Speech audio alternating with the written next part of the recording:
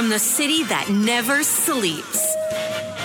17 miles from Madison Square Garden, New York City. It's America at Night with Rich Valdez. America's favorite late-night talk program, featuring interesting guests from around the world and calls from across America. And now, here is your host, Rich Valdez. Hi there, good evening, and what's up, America? I am Rich Valdez, Valdez with an S, at Rich Valdez on all of the social media. Of course, that's Valdez with an S at the end. I am your liberty-loving Latino amigo, happy to be here with you on a Friday night. And it's amazing, right? We've got so much crazy in the world, and now the fox is guarding the hen house. Merrick Garland, the Attorney General of the United States, he decides, you know what? This thing with Hunter Biden, it's getting out of hand, so we're going to have to appoint a special counsel. Now, Republicans have been clamoring for a special counsel into this case for quite some time. Now, the special counsel regulation is designed for when there's a potential conflict. And again, the potential conflict here that Garland is citing in doing this is that he is the Attorney General of the United States, and while there's a perceived independence from the DOJ and the White House, it really isn't, right? It just theoretically, there isn't one. This is why they always said, Trump's lawyers. And it's the same case here. Now, of course, we expect that people are going to nominate someone, people being the president, whoever the sitting president is, they're going to nominate somebody that they believe is going to be impartial and qualified, and that person's going to sit for Senate confirmation, and they're going to be above reproach and have high moral character and all these things. But we haven't really seen that from Merrick Garland, right? Merrick Garland is the Attorney General that turned a blind eye and for my belief, actually allowed or even helped draft, for all I know, this letter that said that parents had to be looked at as domestic violent extremists. Remember the letter? I think it was October of 2022, maybe 2021. Just absolute insanity. So Merrick Garland decides to appoint the guy that approved this sweetheart plea deal for Hunter Biden to not get charged on a gun charge, for Hunter Biden to have some sort of blanket immunity moving forward from all cases. The deal was so crooked, and we talked about it on this show, that a federal judge rejected it. And yet here we are with that same guy, David Weiss, the United States Attorney in Delaware, who is now the special counsel. I mean, what difference was there, right? He was already the U.S. attorney on this. So the idea, in theory, would be, if you're going to appoint a special counsel because you think this is too close to home because it involves the president's son and there's alleged criminality by the House Oversight Committee saying that this whole thing is part of a larger conspiracy for bribery that involves then Vice President Joe Biden, current President Joe Biden. Yet all the Democrats can say is, well, this is totally unfair. They're trying to come after Biden for things he did while he was vice president. Why didn't they go after him then? And how are we going to hold that against him if he's president now and he didn't do those things now? Now, while that may make sense, if you're not paying attention and you may have just woken up, but the reality is these things are still going on. Right there, all of the characters involved here, China, Russia, Ukraine. Are we still not dealing with China, Russia, and Ukraine? Is Joe Biden not being incredibly soft on China, Russia, Ukraine? Of course he is.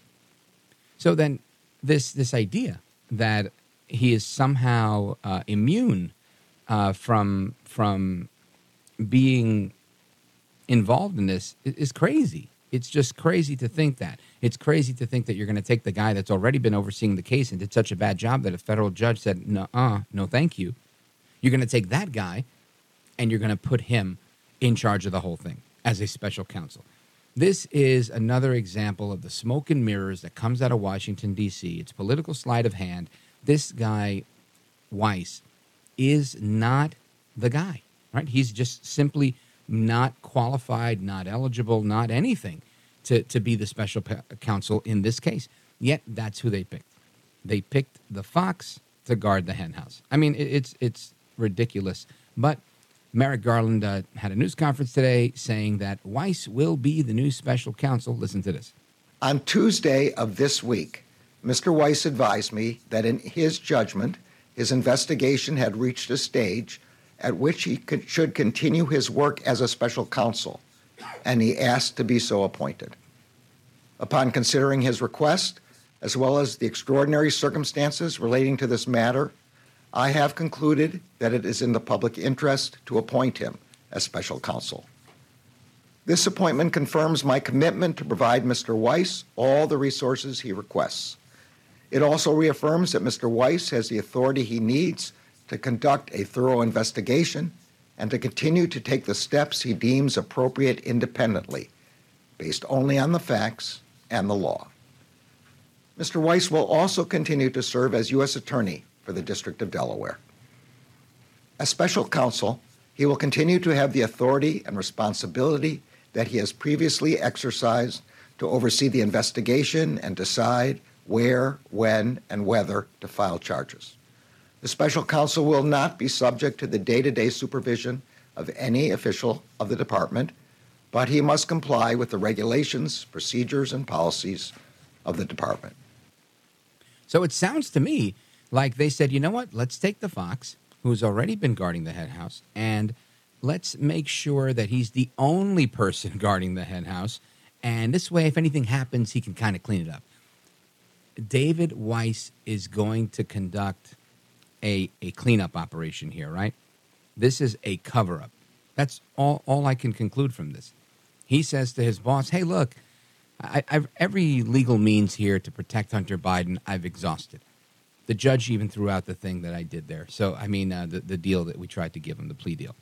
I don't know what else I can do. The only other way to get around this is if you make me special counsel. And this way, nobody can interfere with my work because I'll be protected under the special counsel regulation. And he says, well done, young lad. Go right ahead. Carte blanche for you. I mean, this is just, it never ceases to amaze me that when they want to do their dirt, they do it on a Friday afternoon. That's always how it goes, right? It's always on a Friday afternoon where they release this information so that now people are on vacation. It's the 11th of August on a Friday. Most people are working, if they're even working on a Friday, because they're taking off Fridays for the summer or whatever and whatnot. Nobody knows. Nobody cares, right? He says this is in the public interest. This flies in the face of the public interest. Absolutely insane, the fact that we have this. So, of course, we're going to hear calls to impeach Garland, calls to impeach Mayorkas for the border.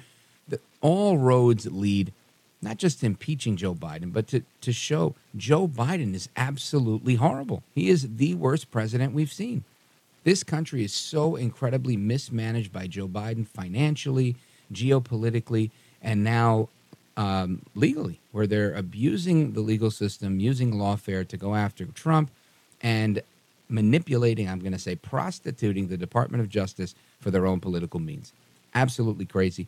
We're going to continue this discussion a little bit later with Chris Salcedo from Newsmax TV. He's going to join us later. Of course, we've got Phil Wegmann from Real Clear Politics. He's going to weigh in on some 2024. And, of course, I want to get into CPI, the Consumer Price Index, and a look at the economy and a couple of other political topics with our buddy Dennis Kneale. He's coming up next. So don't move a muscle. It's going to be a kick-butt show tonight. Make sure you put the volume up, pull up a chair, bring the family around the radio like back in the days, because you don't want to miss this. You're going to learn a few things. I hope you might even get a chuckle or two out of this stuff. So don't move a muscle. Keep it locked right here. I'm Rich Valdez. This is America at Night with Rich Valdez.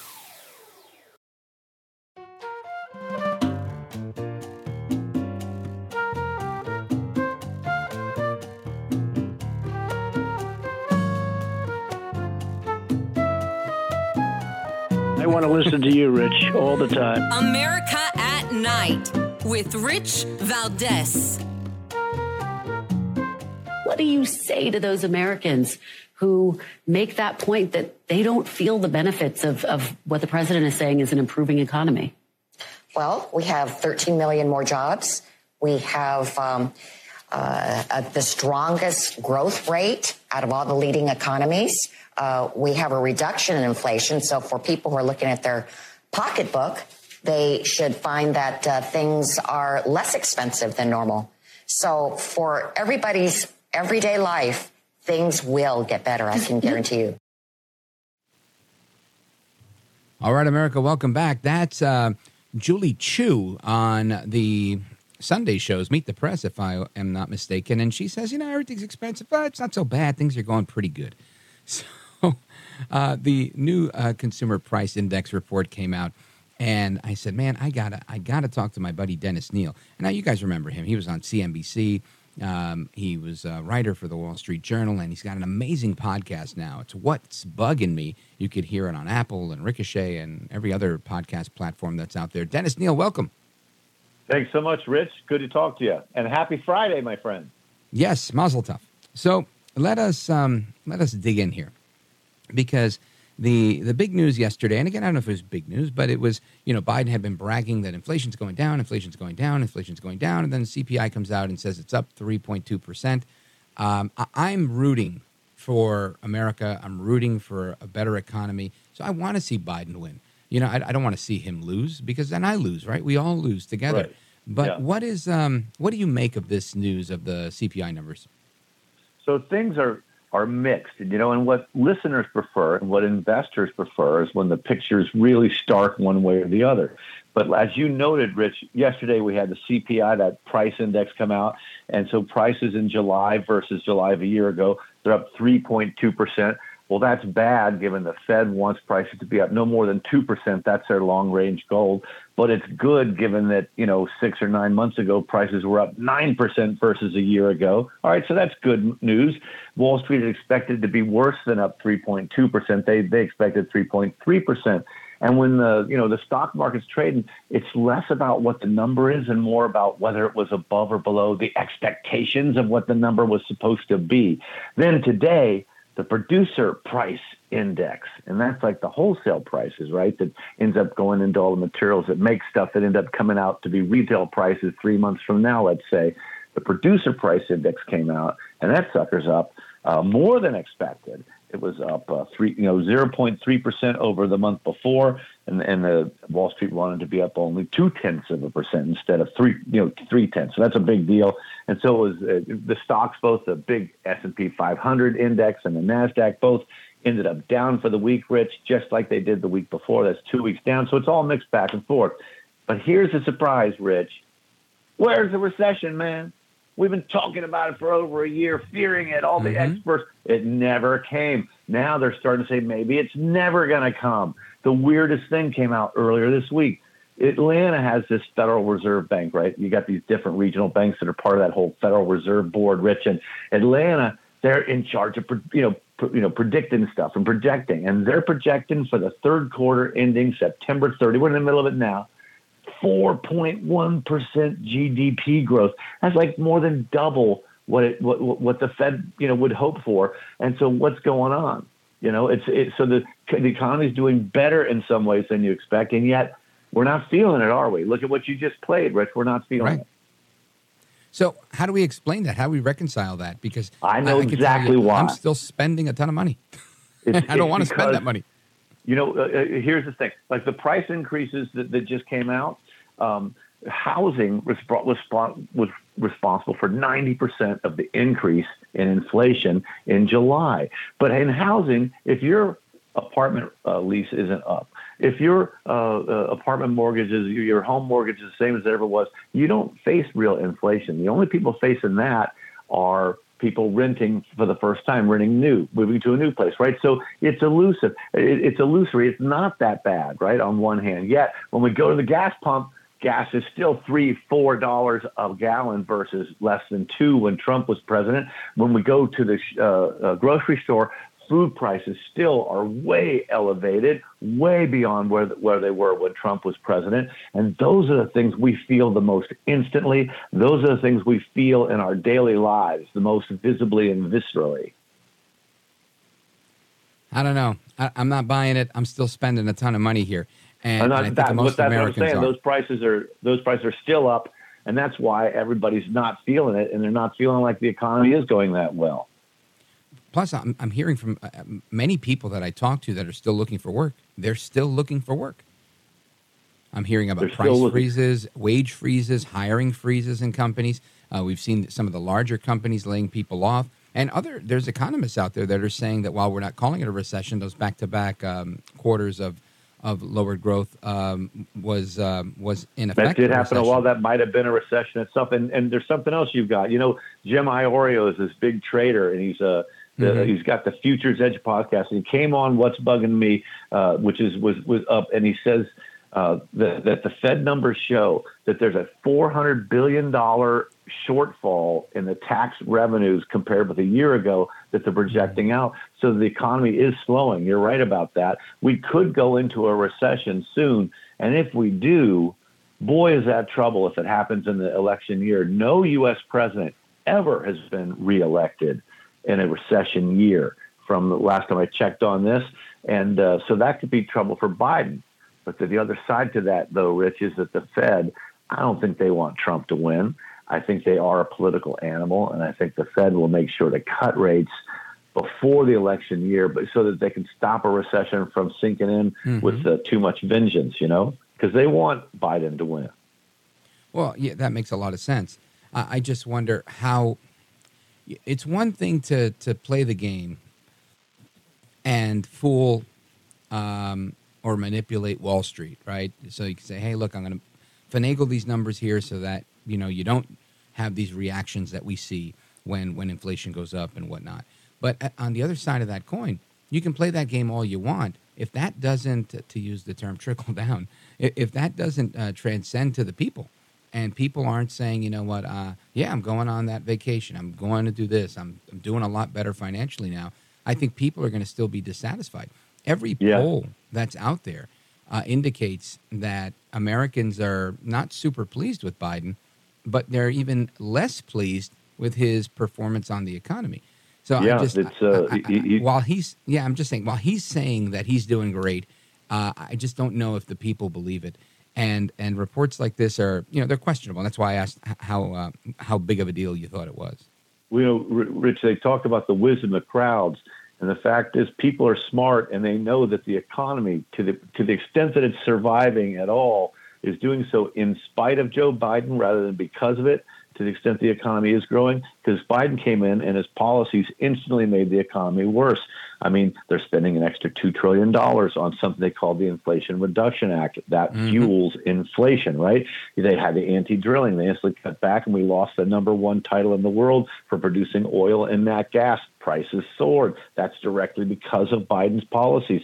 That whole climate change dogma is adding billions of dollars in cost to business.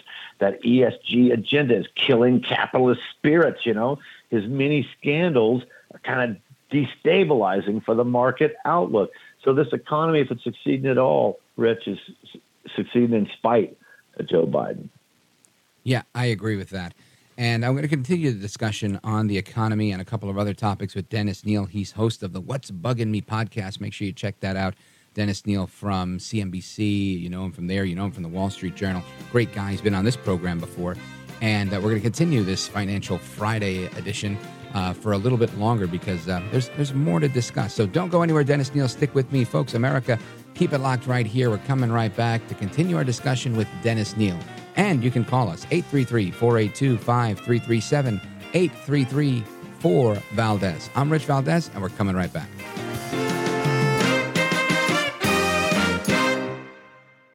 Hey, I'm Ryan Reynolds. Recently, I asked Mint Mobile's legal team if big wireless companies are allowed to raise prices due to inflation. They said yes. And then when I asked if raising prices technically violates those onerous 2-year contracts, they said, "What the f*** are you talking about, you insane Hollywood ass?" So to recap, we're cutting the price of Mint Unlimited from $30 a month to just $15 a month. Give it a try at mintmobile.com/switch. $45 up front for 3 months plus taxes and fees. Promo rate for new customers for limited time. Unlimited more than 40 gigabytes per month. Slows full terms at mintmobile.com. Hey, U.S. Cellular customers, I've got good news, so don't hit skip forward just yet. I'm talking about their special customer event, Us Days. What's Us Days?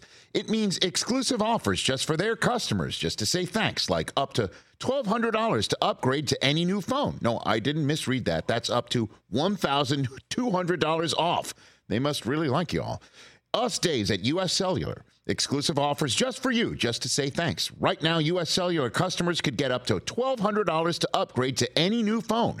Visit uscellular.com for terms and restrictions.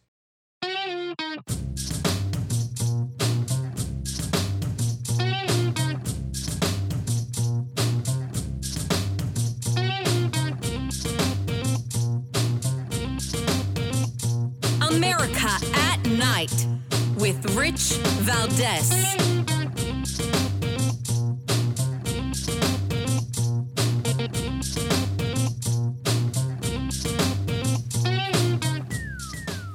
All right, welcome back. It's Rich Valdez. I'm here with Dennis Kneale. He is the host of the What's Bugging Me podcast. And we have Karine Jean-Pierre earlier in the week. She says that despite the bad poll numbers on the economy, it doesn't really tell the whole story. Biden's really doing a good job. Check this out. The latest CNN poll out just days ago showed that Americans are pretty sour on the state of the economy. They think it's in a downturn or getting worse. About half of respondents. The president's approval rating for his handling of the economy is at 37%, 30%. On inflation specifically. From the White House perspective, why is there disparity between the good story, the narrative you think you have to tell, and how it's received by the American people? So a couple of things, Victor. Look, as we know, polls don't show everything. They don't tell the full story, as you just stated. And we have to remember, if you look at where we were back in the fall of 2022 during the midterm elections, when the president delivered a historic midterms for Democrats, when we think about how, as a Democratic president, he delivered a victory that we hadn't seen in decades, right? And he led that messaging throughout those months going into November. And we are in a stronger position now than we were back then in the fall. And so that is important to note. So that's Karine Jean-Pierre, the White House press secretary, saying that, listen, the polls don't tell the whole story, right? Meanwhile, CNN has a poll just about a week ago. Half of Americans think the economy is getting worse, despite months of stronger economic news. Again, because economic news only goes but so far, Dennis Kneale.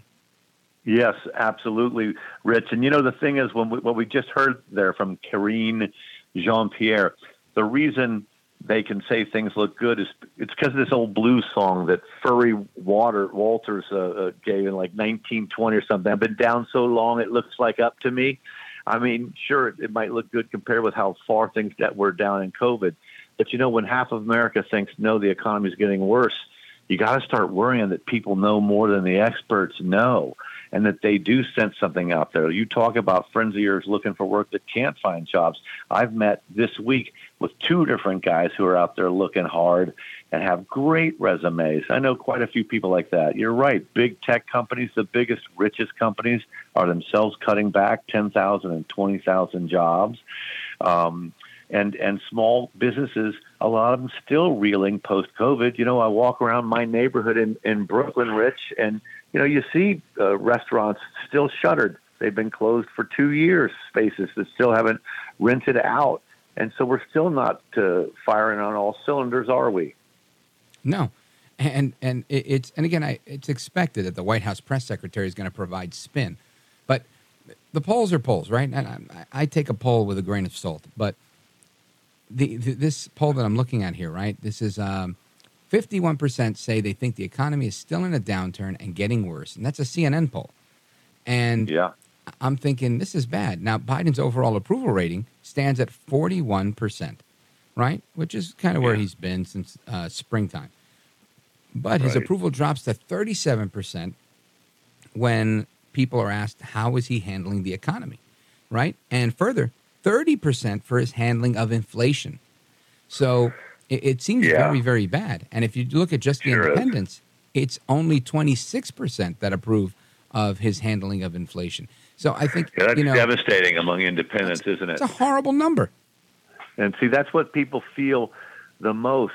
And the worst thing is that the administration will blame oil companies for raising prices, even as it passes regulations that raise the price of oil, and it's responsible for that.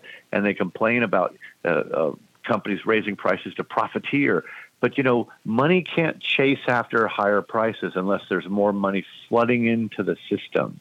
And remember that the Fed's balance sheet in recent years, before the 08-09 meltdown, the Fed balance sheet was around $900 billion. It swelled up to $9 trillion in fake money that the Fed, bought bonds through Wall Street, U.S. bonds, et cetera.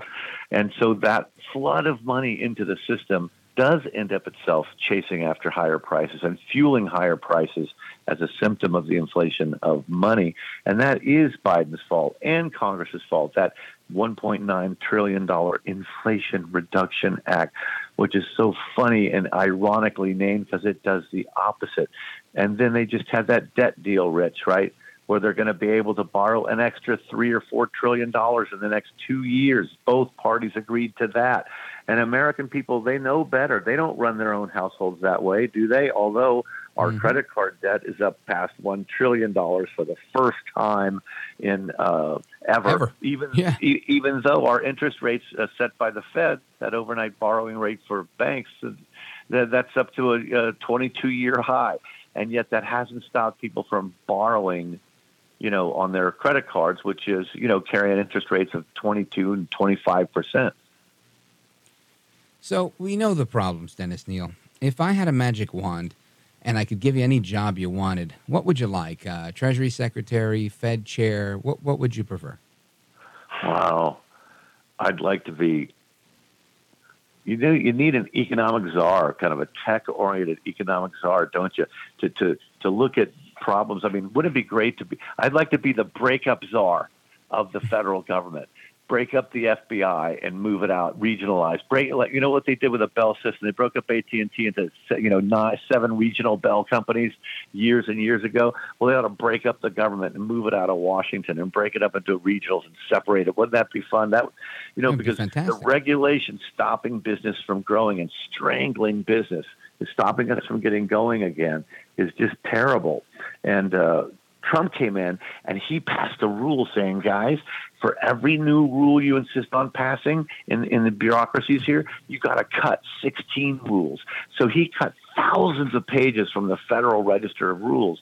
But then comes Biden and Democrats, and they're just piling on, and it kind of strangles the economy and stops it from growing. There's two things. I'm sorry to talk so I don't mean to filibuster, Rich, but no, that's how fine. Things are, but then there's how we feel, okay? And you know what? If we had a better leader, a better communicator who knew more what he was talking about, he wasn't swamped by scandal right now. His coke-snorting son wasn't, getting sweetheart deals from the government. He didn't have his own Justice Department breaking the law by appointing a new special prosecutor who's supposed to be outside the government, but is instead one of his loyal lieutenants inside the Justice Department, this Weiss guy. That happened today, didn't it? All these scandals, it makes you an American citizen going out and earning your money and doing your work feel like things feel flimsy and unstable and what the heck's going on.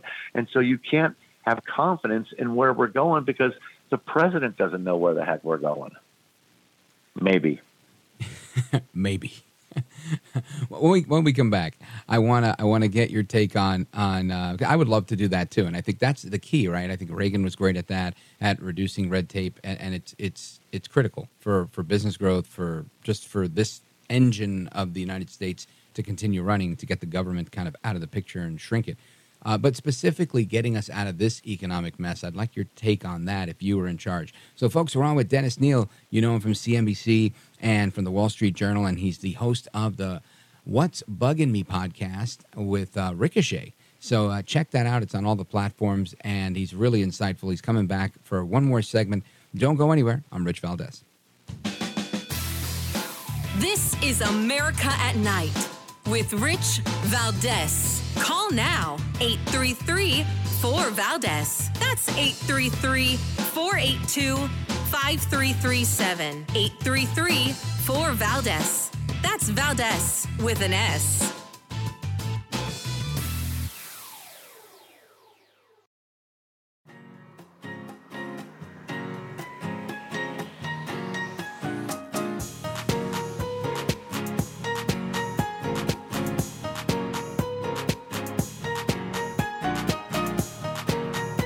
This is America.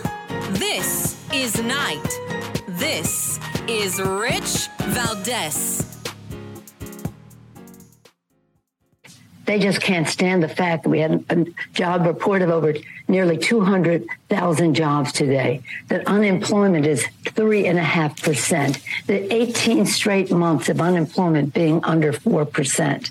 We're talking about 13.4 million jobs created with Joe Biden in the White House and working with the congressional Democrats. They have to change the subject, and they have nothing to offer the American people in terms of jobs and the rest. They talk about it, but then they change the subject when it's time to deliver. Dennis Kneale, Nancy Pelosi says you're full of it. What say you? I'd say she's as drunk as the guys at the Atlanta Fed who are projecting 4% GDP growth in the third quarter. That was Jim Iorio on What's Bugging Me who said those people in Atlanta must be drunk. Well, she must be too. You know, Rich, you were talking about what can we do to get out of this economic malaise that's going on.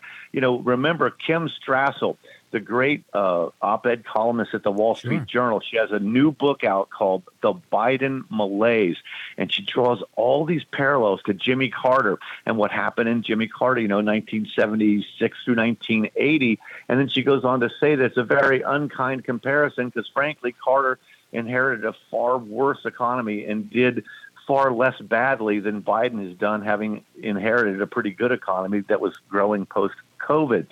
But, Rich, I have a 7-point plan for how to get us out of this mess, if you want to hear it. I can run through it fast. Okay. Yeah, we've got time. Take your time, brother. The audience is listening, and they want to hear your insight. You said, what would you do? It's so fun, right, for us to think about what if I were in charge, what would I do? Okay, so if I were in charge in Washington, first thing I'd do, number one, cut all department spending except for entitlements and defense, cut everything 10% instantly, and then freeze spending there for the next 2 years. That gets rid of all budget fights and negotiations. Number two, drill, baby, drill. Unshackle U.S. energy and gas. We were the best in the world. Number one, it will bring energy prices down. It will create jobs. It will create more tax revenue. Number three, cut corporate taxes. Rich, did you know that economic studies since the 1960s have shown that when corporate taxes are cut by government, the companies boost pay for their employees more. They spend more on trying to hold on to employees and keep them happy when they have that freed up money. So number three, cut corporate taxes. Number four, a flat rate income tax for taxpayers. This would let us, tax 3 different levels of income for the different earnings levels, right? But then it would wipe out $400 billion that we spend every year on tax advice, because you would just know if you earn over $100,000, you pay 20%. If you earn over $500,000, you pay 30%, whatever that is. So flat tax, number four. Number five, Rich, create a new tax incentives to get companies to bring their manufacturing lines home to the U.S. Then give them extra bonuses if they locate those new lines in the poorest zip codes. Then still extra tax bonuses and tax incentives if they give training to the people in those poor zip codes to take jobs at the new factories that they brought the lines home from China, especially. Extra bonus if you're going home from China, because they're our biggest enemy. They hate us. They want to hurt us. Point number six, boost defense. A strong defense helps us avoid war, and we've got to boost that. We should be feared rather than looked at as a joke. And lastly, of my 7-point plan, Rich, a new AI moonshot program to seize the lead from China and lead the world on AI and stop it before it gets out of control. I like the plan. Listen, if there's space on that debate stage, I think you should join them for 2024. Dennis Kneale, 2024, everybody. I'm kidding. But you bring up some interesting things, right? China's making moves with their space program. We have Russia just launched a lunar something or other, and I don't see the United States being as competitive in that market. I see Biden kind of going on defense now against the Republicans that are exposing his criminality. I see Biden appeasing the Chinese. I see Biden appeasing Russia, doing zero in Ukraine. Whether it's geopolitically, domestically, I feel like we're in a bad position as a country. And again, that's just my view. Maybe it's because I don't like Joe, as I call him, Joe El Baboso Biden. But do you see any area of strength where we're doing well that warrants a Biden reelection? Gosh. Well, you know what? The Democrats have managed to pass all kinds of election measures in various locales that, encourage mail-in voting and that, opens the way for more fraud. So that could help Biden win. Certainly there's that. Yeah. Let's see. If the U.S. avoids recession, and understand the Fed now, what they did is they raised rates we're up to 5.5% to 5.75%. And what the Fed's doing is they want to have room to cut rates. So when they start cutting rates in, say, June of 2024, 3 months before the, 5 months before the November elections, that's going to help the markets and that's going to make things look rosy. So you could have that illusion that could help Biden. The question is whether the middle part of America can get past resistance to Donald Trump because he's a jerk and realize that this guy at least will rip Washington open and expose some of the rot and do something to fix it. He's an outsider. I don't even know that many other Republican candidates will be willing to do that. They're all kind of part of the system that they grew up in, most of them. Mm-hmm. Good point. Dennis Kneale, I know we had you scheduled till right now, but can you stick around for another segment? I want you to tell everybody about your podcast. Sure, I'd love it. That's so nice of you. Absolutely. You bet. All right, stick around, folks. We're coming back with Dennis Kneale, host of the What's Bugging Me podcast. I'm Rich Valdez. This is America at Night with Rich Valdez.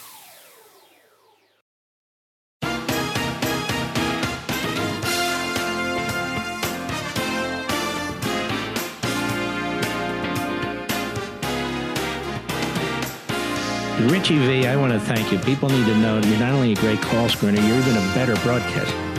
America at Night with Rich Valdez. All right, America, welcome back. We're on with Dennis Kneale. And Dennis Kneale, I started a little over 5 years ago in this business, and I started out as a producer, call screener for the great one, Mark Levin, and quickly got myself a podcast and did well with that, and then ended up on radio, and I love it, and here I am. And I think podcasts are such a great way to communicate with people. And I want you to tell everybody about your podcast. Well, that is such a nice setup, man. I mean, this is why you're one of the incredibly well-liked people in the business, because you're so gracious, Rich, and I appreciate it. Well, I'm Dennis Kneale, and I was this longtime journalist, guys. Wall Street Journal, Forbes magazine managing editor, was an anchor on CNBC and Fox Business. And then I get fired in 2014 with like 15 minutes notice, and nobody will hire me. No PR firm, no media company. So I've been out on my own for a few years, and I started this podcast less than a year ago. And, man, we're telling stories that the media won't tell, because I've seen the media change so utterly and go totally liberal and lose their minds. Trump broke them. And so I did this podcast to talk about politics and business and growth and personal growth. And the thing is, you realize, and I know you know this, Rich, that as soon as you get on there, the temptation is to want to do all the talking, but really people want to hear you listen to guests. And so we've been able to bring on great guests like the former Undersecretary of State Keith Kroc from the Trump administration. He's a big China critic. We had the Wall Street Journal's Kim Strassel come on, best-selling author. Lanny Davis, who kind of personally advised Clinton during the Monica Lewinsky scandal. He's an old source of mine. He came on. Carol Roth, best-selling author. She's got a book out now, You Will Own Nothing. And Asra Nomani, who did a book on on radical Islamism, and now she's going after the school boards who are, sexualizing kids. We had this ESPN tennis commentator, Doug Adler, canceled years ago when as soon as Trump got elected, because they thought he said that one of the Williams sisters was playing guerrilla tactics when he was talking about guerrilla catch warfare. The podcast? How can they hear it? So we're everywhere. We're on Spotify, Apple Podcasts, Google Play. The home base is Ricochet, this little conservative outfit that's got it's a little engine that could. What's the website above their for weight. it? And it's ricochet.com. That's RICOCHET.com. You'll find What's Bugging Me there. Calling it What's Bugging Me. Oh, I'll let you go, man. I had that on Fox, but unfortunately, it's listening. You know how radio goes. That's the podcaster in you. No clock. Folks, we're on with Dennis Kneale, and check out his podcast, Dennis Kneale. He's at Dennis Kneale on Twitter. Dennis, thanks for being with us. Take care now. Thank you. You got it. Folks, more to come straight ahead. We continue with hour number 2. You don't want to miss it. We're going to talk about the 2024 election with the politics editor from Real Clear Politics, Phil Wegmann. Welcome to Talkville, the ultimate Smallville rewatch podcast. Title Transference aired October 27, 2004. Director James Marshall, writers Todd Slavkin, Darren Swimmer. I really like this episode, and I'm surprised that you don't like it as much as you thought you did. I actually respect your opinion more than I respect my own in general. When you say things are good and I check them out, they are. Jump in now or catch up on any of the past seasons of Talkville on YouTube or wherever you listen. Named one of the best personal finance podcasts, The Stacking Benjamin Show with Joe and his friends makes financial literacy fun. I got an email today from the lenpenzo.com HR department. I find it really interesting. I'm an employee of one at this company, but somebody from the HR department sent me an email telling me that I had a raise. If I just opened the attachment, I could see how much my raise was. Make sure you click on the links that are in there, too. Oh, absolutely. Yeah, I can't wait. I'm excited. Find out more by searching the Stacking Benjamins podcast, wherever you listen.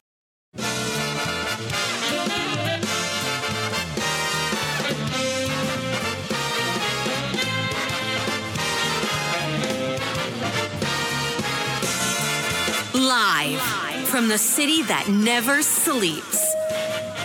17 miles from Madison Square Garden, New York City. It's America at Night with Rich Valdez, America's favorite late night talk program, featuring interesting guests from around the world and calls from across America.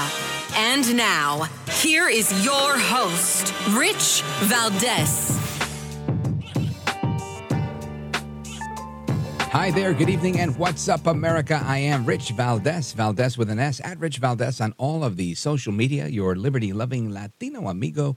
Happy Friday, everybody. Hour number 2 of the program. If you want to join us, the phone number is 833-482-5337, 833-4-VALDEZ.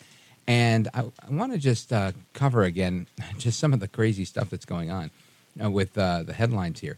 We've got the federal judge now revoking Sam Bankman-Fried's bail over alleged witness tampering. We'll chat about that a little bit later on. And, of course, Attorney General Merrick Garland announcing a special counsel in the Hunter Biden case. And, again, if that's not a case of the fox guarding the hen house, I don't know what is. And there's all this talk. The debates are coming up for the Republican primary. And is Trump going? Trump's not going. All this stuff that's been brewing over the weekend. I wanted to get to the bottom of it with Phil Wegmann. He is from Real Clear Politics, and he's here with us now. I want to dig into a couple of things. Phil Wegmann, welcome. Thanks for having me. You bet. So let's dig in, because I know there's a lot going on, and you're as attuned to this as anybody because there's so much going on. But there's been some talk about this meeting that Donald Trump had, these conversations that are being had with Governor Kristi Noem. What can you tell us about it? So right now, Donald Trump is up in the Republican primary race in the polls by about 39 points. And so this is, in some ways, kind of a premature conversation because we don't know who the eventual GOP nominee is going to be. But there are some folks who are looking at these polls, and they've already come to the conclusion that he's got this thing wrapped up. They are looking at step number 2, realizing that Mike Pence, now that he's running against his former boss, certainly he's not going to be stepping back into that position. And so they're asking themselves, well, who else is going to join Donald Trump on the ticket? And right now, I think that, we can safely report that, South Dakota Governor Kristi Noem, she is certainly someone who is, towards the top of the list of potential vice presidential candidates. She is certainly someone who, the Trump team would likely see as a value add in that she brings something new to the ticket. She can appeal to a different slice of voters. And I think by all accounts, the South Dakota governor is pretty interested in that job opportunity if it arises. Yeah, and I guess that makes sense. I mean, I think a lot of people would like to run with Trump. He had a great record while he was president. And I agree with you. It seems premature, but I did see a lot of chatter about it, and I thought it was kind of interesting, being that Trump himself was joking on his social media platform, Truth Social, saying, let them duke it out during the debates, and I'll figure out who might be my running mate. So I thought that was pretty interesting. Now, with respect to that, what's the latest that you've heard with respect to the debates? I understand Trump is not attending, and he says he's not going to sign the pledge to back an eventual nominee if it isn't him. What can you tell us? So the RNC, as a condition of participating in these debates, wants anyone who's going to show up and be on stage to pledge that they will eventually support the nominee. They don't want someone to be a sore loser and take votes away from the eventual nominee. This is pretty standard practice. You have all of these different contenders warring amongst each other, and then when someone actually wins the contest, everybody comes back together and unites. What's interesting about Trump here is that he is so far ahead, and for the most part, he's the closest thing that Republicans have to an establishment candidate because he is the former president, that, he can sort of thumb his nose at that loyalty pledge and say, not only is he not going to sign it, he might not even show up to the debates. And again, no one has gone to the polls. We're still months away from any actual decision point. But Donald Trump is so far ahead that, my sources, the folks who are talking to me, from in his inner circle or, folks who used to be in his inner circle, they've sort of come to the conclusion that if he was to show up, that would be a liability. He would basically be giving DeSantis, Pence, Vivek Ramaswamy, some of these other folks who are trailing, so far behind him, just an opportunity to attack him. And so the sentiment that I'm picking up on right now is he thinks that it is safe for him not to show up and basically throw DeSantis to the wolves. Let the number two be the biggest contender on that stage and have everyone go after the Florida governor rather than turn their attention on him. That's sort of, the conventional wisdom that I'm hearing currently. But again, Rich, I don't have to tell you this. It's Donald Trump. He has thrown all of us for a loop so many different times. Right. So it's kind of impossible to, predict the unpredictable. I agree with you on that one. But I will tell you, I think that is if I were in his shoes with a 40-point lead, I think I might do that too. Because obviously if he goes on that stage, it's going to be, a pile-on. Everybody's going to take shots at him rather than, try to really establish themselves as why you should vote for me. I shouldn't say everybody. I think there's some candidates out there like Ramaswamy and a couple of others that are really trying to stay focused on issues and things like that. But I think for the most part, everybody else wants to close the gap. And they're going to try and take shots at Trump because he's, the big fish in the barrel. So if he's not there, he lets them kind of kill each other. And then he can come for the next one and say, all right, here I am. And it's kind of classic Trump, I think. But you never know. He might just show up and take them all out like we've seen him do in previous debates. I'm just curious to see how that's going to unfold. Now, well, I think you're absolutely right there, because it would be a fascinating opportunity to watch some of these candidates work out in real time the central dilemma that all of them have. And that is, how do they critique Trump without alienating his base?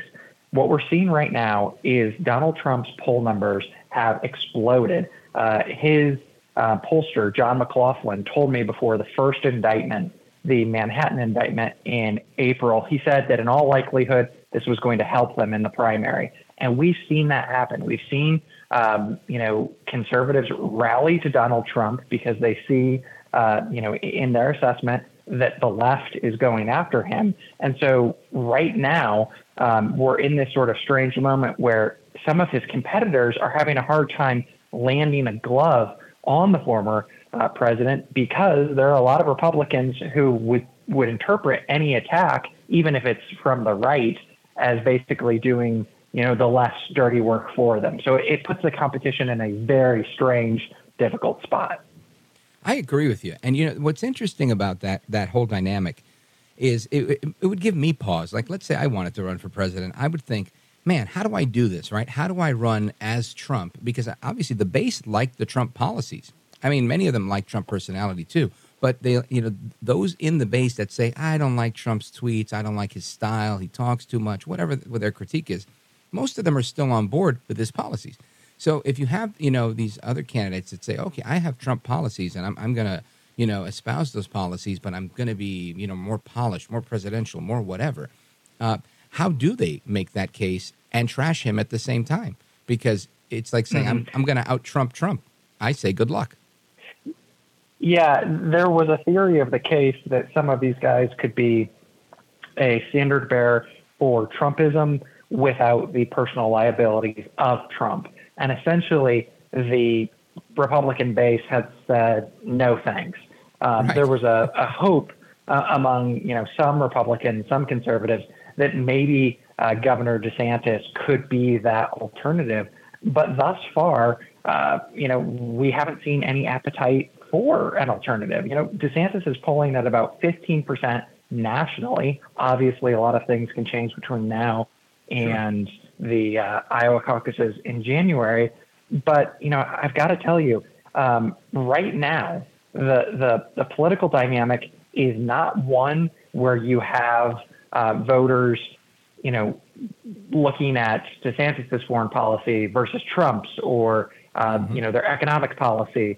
This is a situation where I think it really does come down to loyalty and to, a longing for the first, maybe 2-3 years of the Trump administration. And that's what's driving the race right now. The question that I think we're going to get an answer to eventually, unless things change, is, are the things that are propelling Trump to front-runner status in the Republican primary, do those then become a liability in a general election? And, right now he's beating Joe Biden by about 1 or 2 points in a theoretical head-to-head matchup. And so it's kind of difficult for these other contenders to argue that they're more electable than the former president. So it's fascinating. And I think that, Trump joked that he was one more indictment away from wrapping up the nomination. Right, there may be some truth to that. Yeah, from cinching it, absolutely. Yeah, absolutely. I think that it according to the anecdotal data, it definitely looks that way. Folks, we are on with the White House correspondent for Real Clear Politics, Phil Wegmann, and we're going to continue this discussion. I want to get into a little bit there was an article you wrote here that I thought was really good, and I wanted to get your thoughts on Ramaswamy, because I think he keeps coming in on several polls as number 2. Him, DeSantis, seems to be that's going to be the bigger race between those two, which is kind of why I'd like to see a debate without Trump, just to see those guys go at it, because I think that would be an interesting matchup. So stick with me, Phil Wegmann, if you can. And America, we're coming right back. Our phone number, if you have a question for Phil Wegmann, the White House correspondent for Real Clear Politics, 833-482-5337, 833-4-VALDEZ. This is America at Night with Rich Valdez. Call now, 833-4-VALDEZ. That's 833-482-5337, 833-4-VALDEZ. That's Valdez with an S.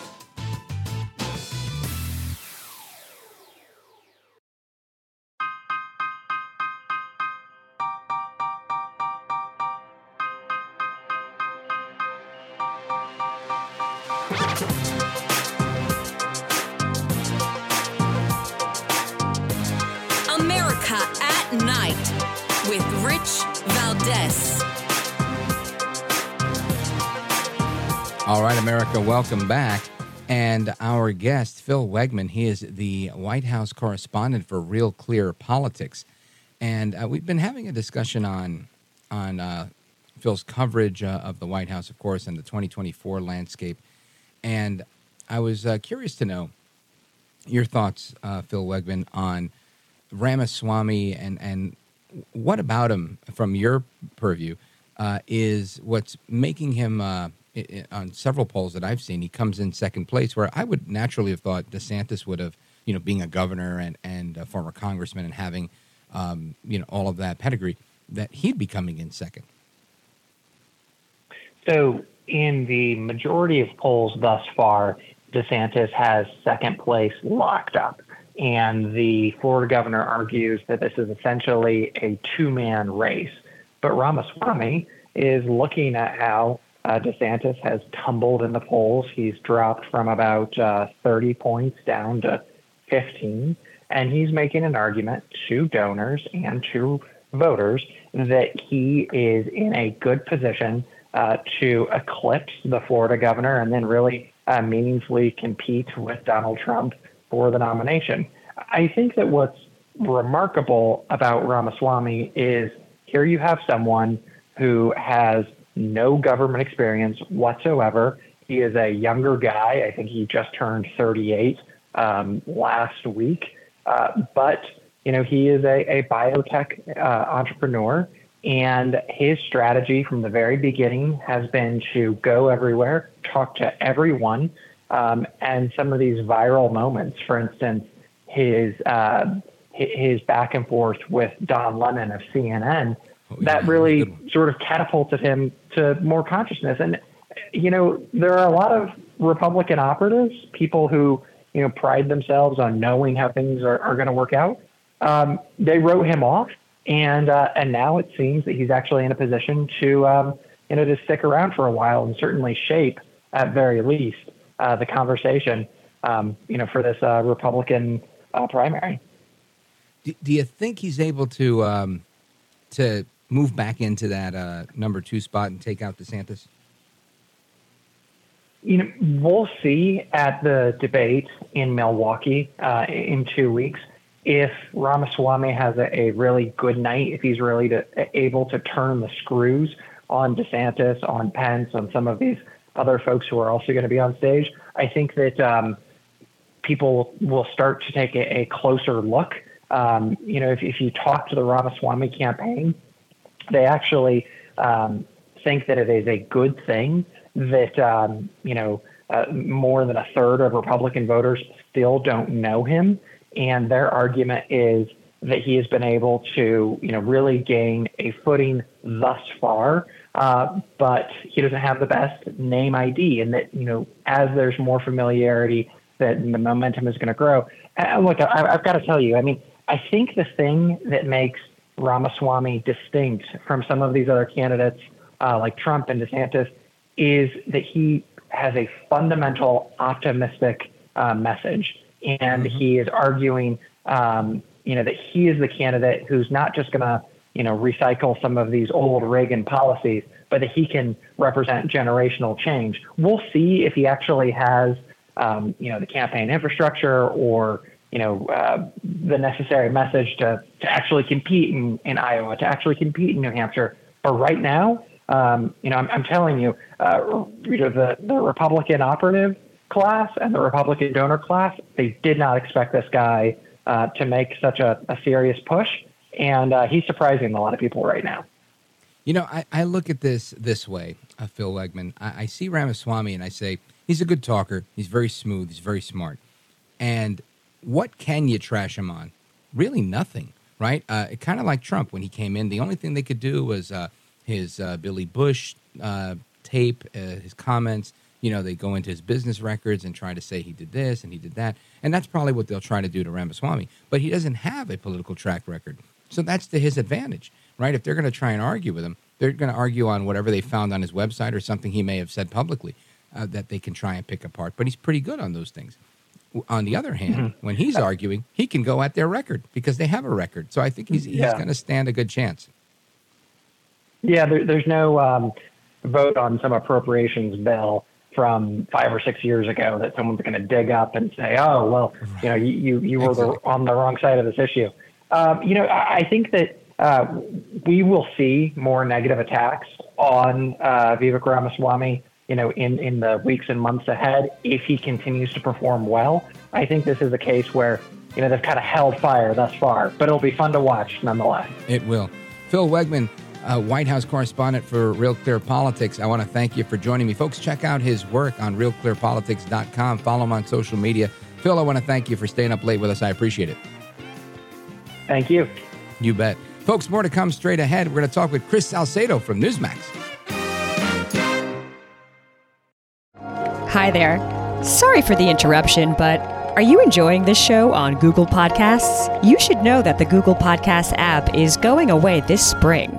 That's right, going away, gone as in no longer available. You can still enjoy this show elsewhere though. Try out Spotify or Amazon Music, or maybe TuneIn is more your style. Whatever app you switch to, be sure to follow so you never miss the next episode. And thanks for listening, wherever you listen.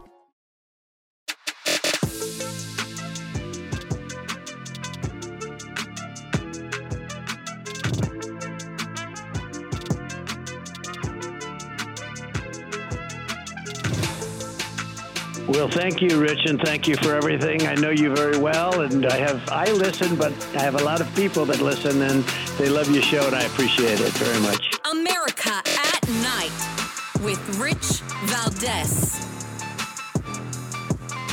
All right, America, welcome back, and happy to be with somebody you know from Newsmax TV. He's on every afternoon. He's amazing. The liberty-loving Latino, Chris Salcedo. Welcome, my brother. Richie, my man, how you doing? I'm doing great, man. I'm doing great. Having a good time here on Friday night. I love Friday nights, and I'm happy to be on with you. Now, I want to dig into a couple of things with you because folks that watch your show, and if you don't watch Chris's show, you should. He always starts. He loves the Constitution. He starts his show with his monologue called "The Preamble," where he lays it all out. It's always terrific, and I want you to, I guess, give us a taste of that with today's special counsel appointment of what I'm calling the fox now guarding the henhouse. No, you're so spot on, man. Everybody knows that the house of cards is collapsing. I think that today's special counsel appointment of a guy that's already proven to be corrupt, this Weiss guy, a Merrick Garland loyalist. Weiss, who has already shown that he tried to give a sweetheart plea deal to Hunter Biden, which would have been unprecedented immunity. By the way, to all the Democrats listening, unprecedented means it's never been done before. Yet you have to go slow sometimes for Democrats because they really don't understand. Because a lot of them, gov ed, but whatever. We won't go there. But anyway, unprecedented. This guy, Weiss, tried to sneak past a judge to make sure that any charges that could ever be developed against Hunter Biden's malfeasance could never be traced back to the big guy, because that's really who they're trying to protect. They're trying to protect the big guy, the man who sits in the Oval Office, Beijing Biden. So with the appointment of the special counsel, you can rest assured that all the the conservatives who happen to call themselves Republicans, who have been doing a lot of great work in uncovering what Joe Biden has been up to, they've gotten very close. They've gotten too close. So Merrick Garland had to do something to basically allow any single time now a Republican says, hey, I want to talk to this person, I want to talk to this person about problems surrounding the Biden crime family, they'll say, well, this is part of the special counsel investigation, so we can't talk to you. And remember, Richie, the last time Mr. Weiss had a case investigating Hunter Biden, it took him 5 years to come up with a plea deal for blanket immunity. It took him 5 years to investigate and say, gee, you did some really bad things, but let's find a way to get you off the hook to protect daddy. So I think around 2028, 2029, Mr. Weiss might wrap things up. And, of course, that's the end of the next administration. So this is all a setup. And every American should know it's a setup from a corrupt Department of Injustice. Well said. Well said. And you know what's so interesting to me is we've seen this before, and I think unless you're a connoisseur of these things, like following the media, being a news junkie, that type of thing, you just hear news, right? Regular people who don't care about politics, there's plenty of them out there, and they hear this and like, oh wow, Biden's putting good for him. He's so honest. He's so above board, and they don't stop to think that it's the same guy that's already been doing all of this stuff that got tossed out of court by a judge when he put that sweetheart deal together. It's unthinkable to me, honestly, the way that this is playing out. And the other thing that I found very funny is historically, whenever there's news that they don't want everybody to know, they put it out on Friday. Yeah. in the middle of August, right? Just, like, hey, by the way, this is happening and this is what's going on. And I think it leaves a bad taste in my mouth because I feel insulted, right? My intelligence is insulted. I'm thinking, come on, you've got to do better than that. And of course, the media, and when I say the media, I don't mean present company. Of course, I mean the folks that are in the White House, but for a few, like Phil Wegmann and Peter Doocy and others that are White House correspondents, very few bother to ask the questions that need to be asked. They kind of just go with it. And I wonder, is this just an exercise in us calling play-by-play on what's going on? Or are people actually, getting hip to the scheme that's going on, and are people waking up? Chris Salcedo. I think folks are recognizing something's not right here.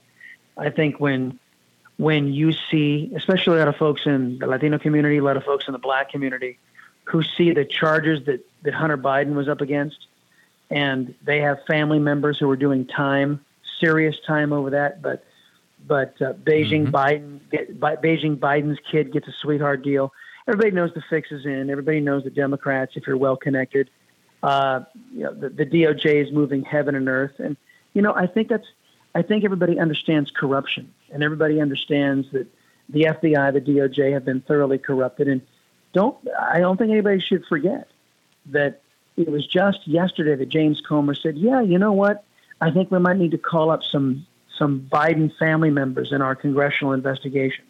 And then a day later, boom, all of a sudden we've got a protection racket in a sham special counsel investigation, which will be designed to protect the Bidens, not expose them. Great point. Yesterday had Congressman Andy Ogles on, and he was talking about his articles of impeachment against President Biden. And that came out on the same day as Comer saying, I want to subpoena Biden.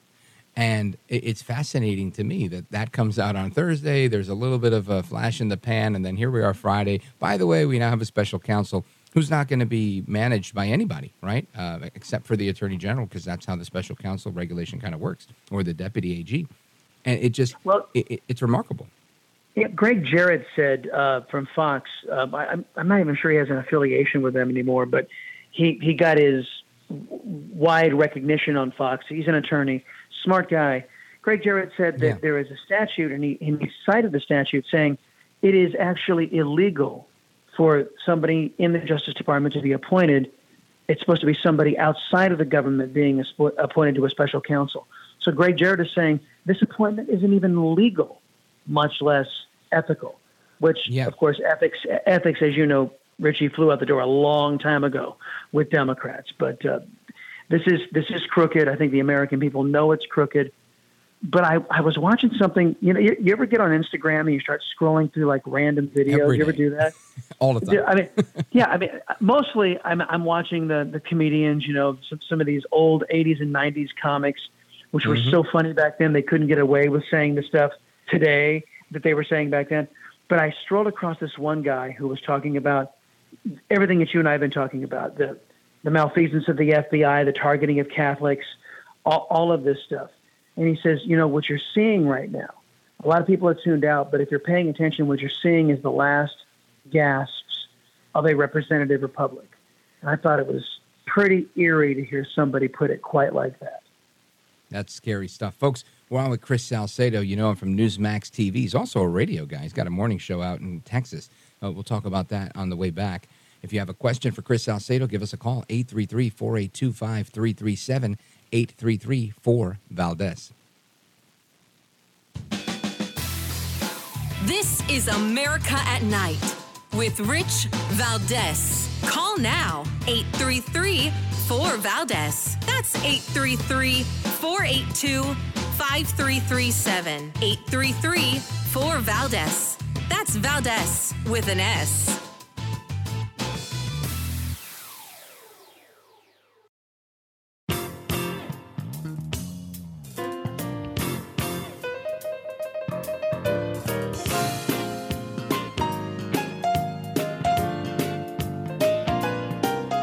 My hands across America to the liberty-loving Latino, Rich Valdez. This is America at Night with Rich Valdez.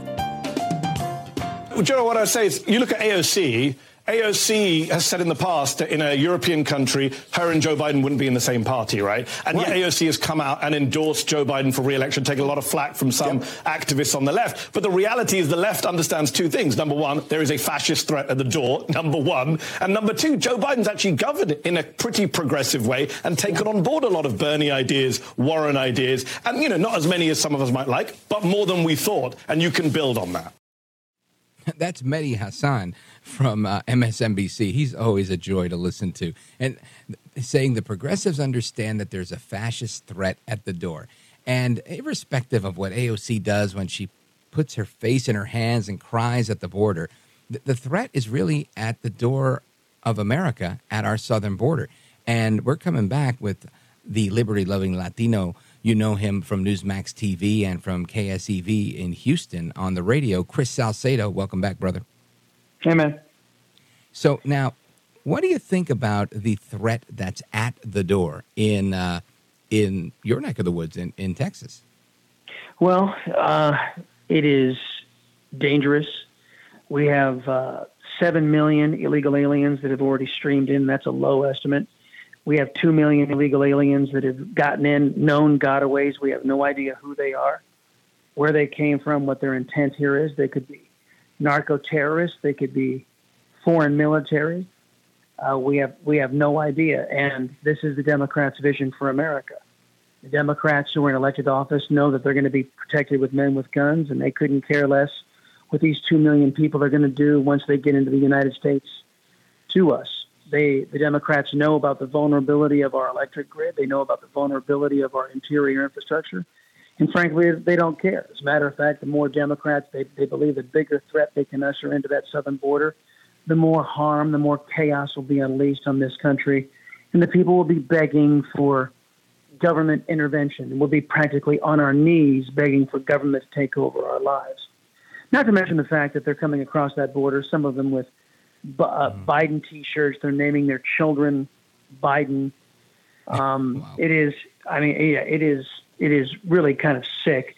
And sadly, Latino communities are being destroyed all along the southern border. And Democrats want the Latino community to know they don't give a damn how many communities they have to destroy for their perpetual electoral victories down the road, because it's already going, Richie. You know this. You've seen the stories. It's already happening in left-wing municipalities. The goal is now to give foreign nationals the vote. Because when you ask a Democrat who deserves to tell Americans what to do, every other country in the world, every other foreign national deserves to tell us what to do.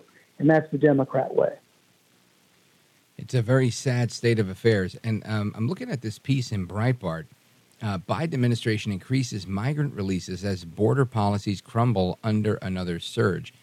And it seems to me like this is just a regular pattern of events that Democrats have kind of embraced, of pretending to do their job while figuring out how to skirt the system and bring about whatever change they want to bring. And I feel like we can't get away from it unless we get new leadership. But it in the process, so many Americans are being brainwashed and subscribing to this, saying, good idea. It's great. New Americans. How do we fix this? Well, don't forget the leaders in the Republican Party, like Bill Kristol and Mitch McConnell and Mitt Romney, before 2016, I know, they beat the idea of us that illegal immigration was wrong. They actually got Americans to surrender on this before Donald Trump came down that escalator. So the Republicans would, they will take perpetual electoral losses from now until next Christmas, so long as they deliver for their special interests, as long as their pockets are padded, these non-conservative Republicans. So the way we stop this is we continue to expose it.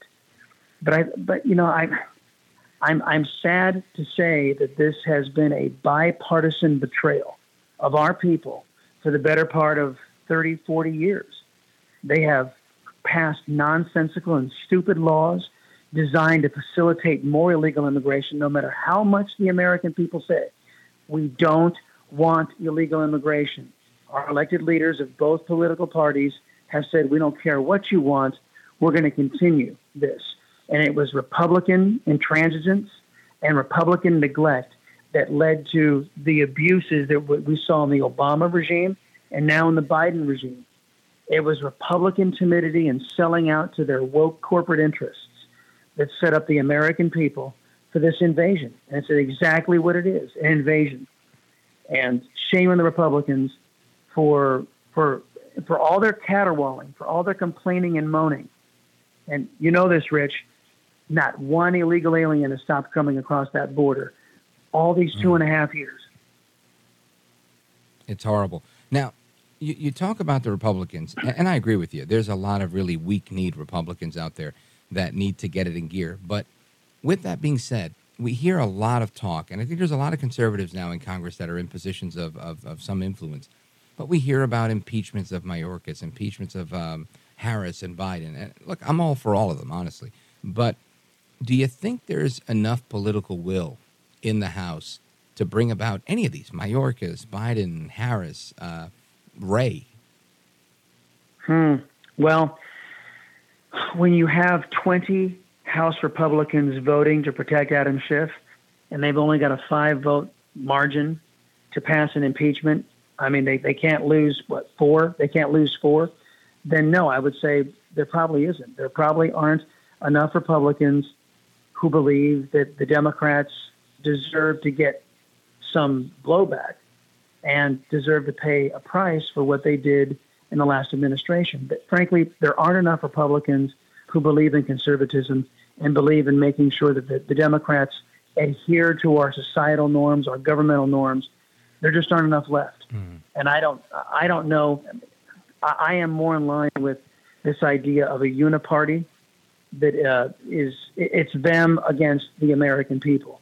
And I think the vast majority of Democrats and a scary amount of Republicans are doing their level best to make sure that there is an all-powerful, all-expansive government. And the Republicans are just say, well, we'll run it better. That's the Mitch McConnell sales job. We're just going to run it better. But they don't want to reduce the size, scope, and influence of the federal establishment, which is proving very, very dangerous on the border, in the streets of America, the DOJ, the FBI, everything we've been talking about so far. Folks, we're on with Chris Salcedo from Newsmax TV. He's also a radio guy. We're going to talk about that and his program straight ahead. Don't go anywhere. 833-482-5337, 833-4-VALDEZ. This is America at Night with Rich Valdez. Call now, 833-4-VALDEZ. That's 833-482-5337, 833-4-VALDEZ. That's Valdez with an S.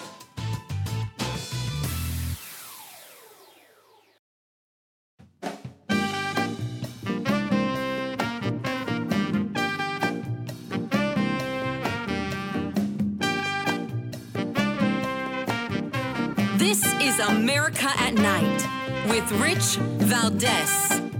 All right, folks, you know hour number 3 is coming right up. Open Phone America. This is your chance to be heard. It's a tradition from Larry King to Jim Bohannon to me, Richie V, so we're going to continue that. But right now we've got Chris Salcedo. And Chris, I want you to tell everybody about the amazing show. If you haven't seen this show, I want you to watch it. He's got a radio show. He's got a TV show. Chris, tell us all about him.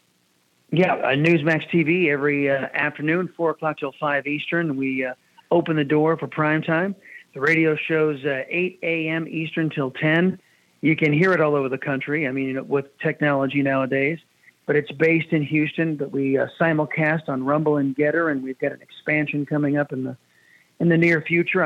Hopefully I can come back and tell you all about it, but that's basically it. Go to chrissalcedo.com. We just revamped the website, so folks can check that out and find out how to hook up with me on social media and such at chrissalcedo.com. Chris Salcedo, you are a heck of a broadcaster. I actually looked at your website. It looks fantastic, the new website. People, you got to check it out, chrissalcedo.com. And Chris, you do an amazing job. I'm grateful that you came on tonight. Hard to get you, by the way. Very hard to get him. He's a very busy guy. But we got him tonight, and I'm grateful that you're here. I appreciate it. You're a patriot, a gentleman, and a heck of a broadcaster, and I appreciate it. Brother, you're the only guy I stay up late for.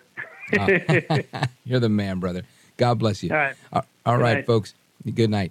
And Open Phone America is coming up now. Get your calls in now. The phone lines are wide open, and we're looking to have a good conversation tonight. It's Friday night, so I let my hair down on Friday nights. I'm looking forward to having that conversation with you guys. The number again, 833-482-5337, 833-4-VALDEZ.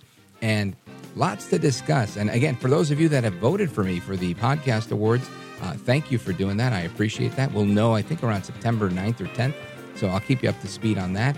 If we came home with the gold, but I'm grateful to have the nomination for the People's Choice Podcast Award for the podcast of this program. Anyway, more to come straight ahead, your calls and more with me, Rich Valdez, right here on America at Night. Don't go anywhere.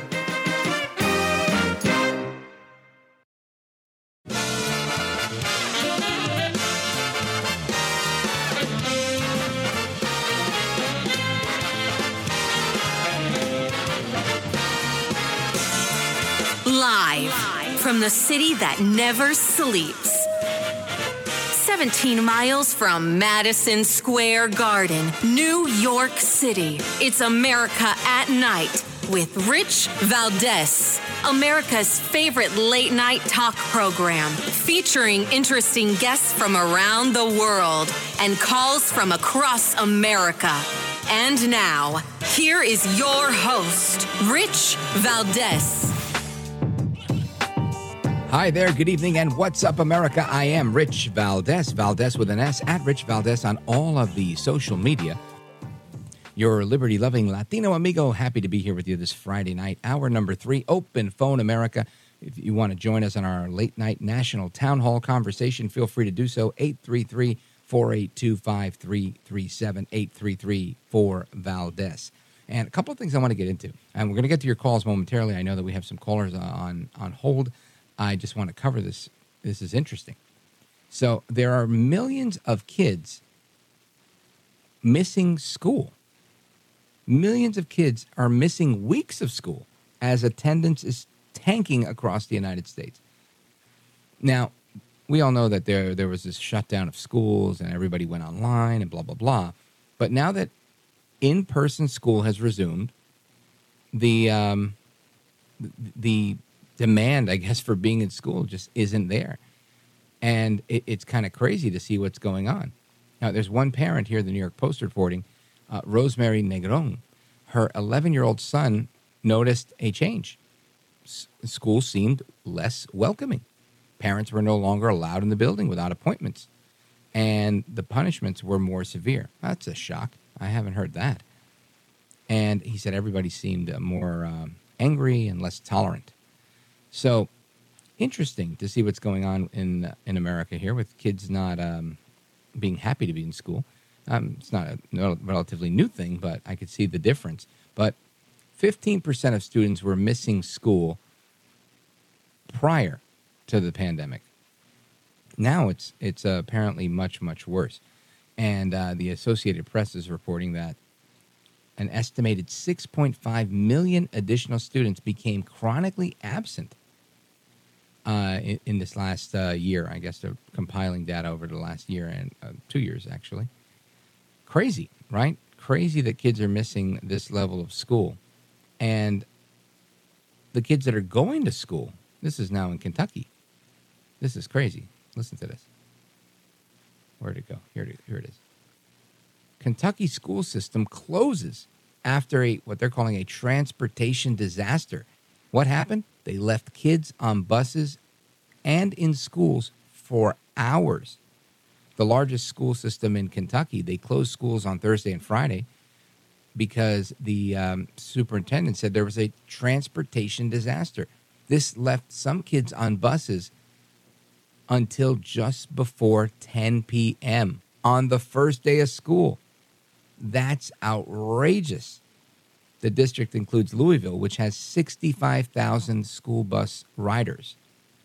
Absolute insanity. I couldn't imagine sending my kid to school and then not having the buses or the manpower or whatever, and leaving these kids on buses or at the school, in some cases till 10 o'clock at night. I mean, that's just insanity to me. I can't even fathom how this is actually happening and how parents aren't up in arms. I'm sure they are, but I'm guessing on Monday we'll hear the aftermath of this. Very, very crazy. Anyway, let's get your take on these things. Let's go to John in Mooresville, Pennsylvania, WEEU. John, welcome. You're on with Rich Valdez. Welcome. How you doing, Rich? Hey, I'm doing good. Okay, I want to talk about this cocaine at the White House. Oh, boy. Okay. Now, I listened to Dan Bongino between 12 and... Buddy of mine. Huh? Between 12 and 3. Yeah. Okay? And he was on vacation this week, and a lady took his place. Are you saying that he's involved with this? Well, I'm not following. No. Right. Dan Bongino show. Mm-hmm. Anyway, he was on vacation, and some lady took his place. Yeah. And Miss Walters. Mm-hmm. And she said the Secret Service agent found this cocaine and reported to his supervisor and got fired right on the spot.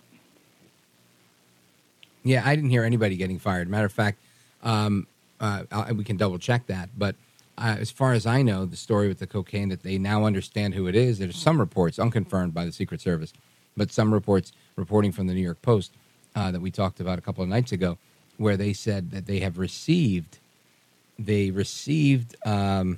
heard about the story and that they never had enough information to find what actually happened. They couldn't get a person. But the small plastic baggie with the powdered substance, which was found in a storage cubby, was subjected to the advanced testing, blah, blah, blah, blah, blah, but they were not able to get any fingerprints or DNA off of it. So they're saying without that kind of physical evidence, there's nothing that they could do. The investigation ended, and that was that. That's pretty much what they're saying. The New York Post now is saying they've spoken with people that they do, in fact, know that who it was, and that it was someone related to the Biden family, and they made it clear that it was not Hunter Biden. But again, that's an unconfirmed report that the New York Post was still investigating. John. Yeah, but that Miss Walters that replaced Mary Walters, Bongino. Yeah. She's a good friend. That's false information then when she's getting... I don't know. I wasn't there. I could not talk about their show on my show. But what I want to ask you is, do you have kids that take a school bus?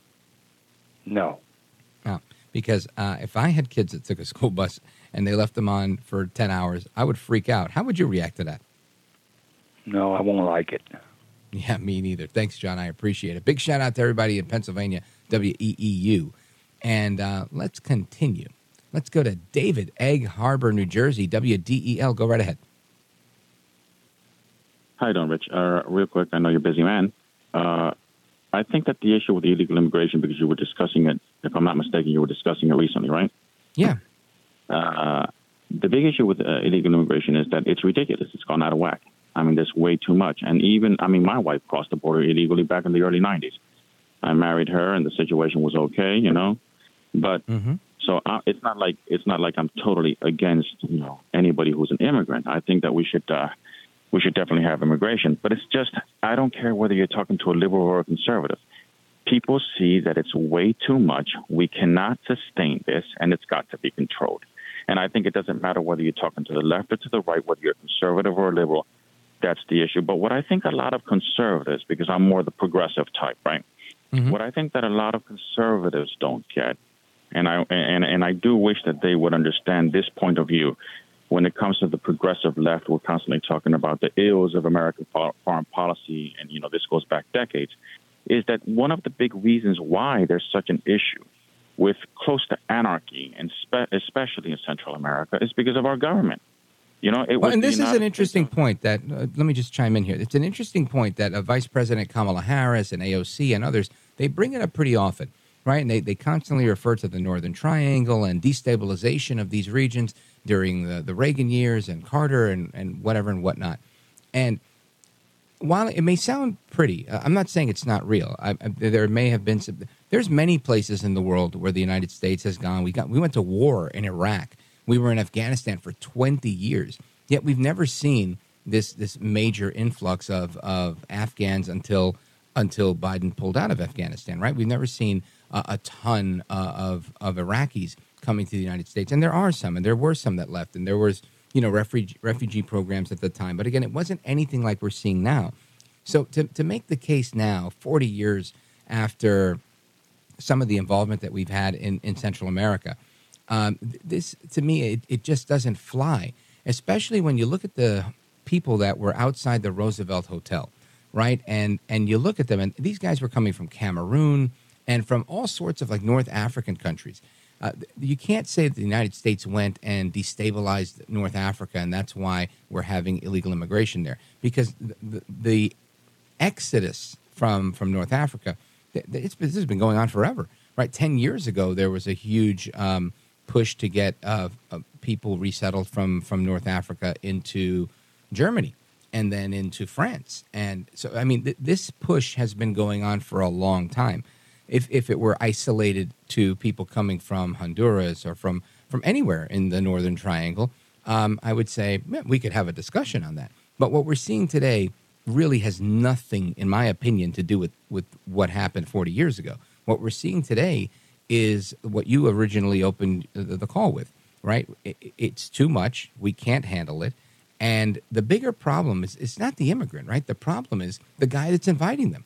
And in my opinion, that's Joe Biden, Alejandro Mayorkas. These are the guys that are opening the floodgates. They send the military down there, and there was some video footage of National Guard people like opening gates to let people in. They're playing a game where they're just allowing massive amounts of people into the interior of the country and then busing them to different places. And you don't have to take my word for it. Just listen to Mayor Eric Adams in New York. He's falling apart, right? He's on TV every day saying, we can't do it anymore. It's unsustainable. It's just not something we can do. So I understand from the progressive foreign policy perspective that you want to criticize foreign policy and you want to criticize Reagan or Republicans, and that's fine. But ultimately, that's not what's causing today's problem, David. Can you hear me? Yeah, go right ahead. Yeah, right. No, I disagree with you totally. I definitely think that what happened 40 years ago has everything to do with what's happening in 2023. That being said, though, I'm not saying that I don't think we should control it. I absolutely think we should control it.